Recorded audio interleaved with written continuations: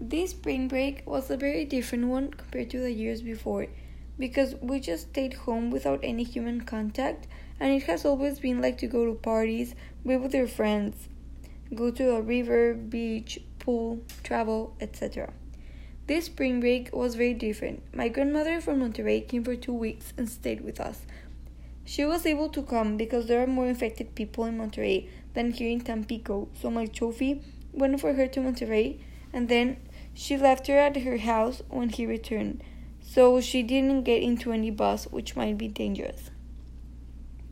We went to my dad's ranch, played many board games, saw many different movies, cooked many foods and desserts, and many other things. When my grandma left, I started a series called Stranger Things, which I finished very fast and I loved it.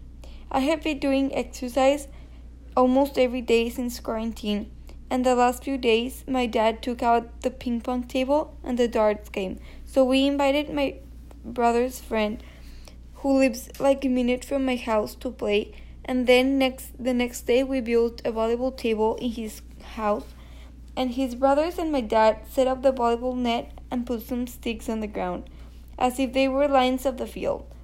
My family and I played so many board games, and my sister Andrea and I watched a movie every 3 days at night.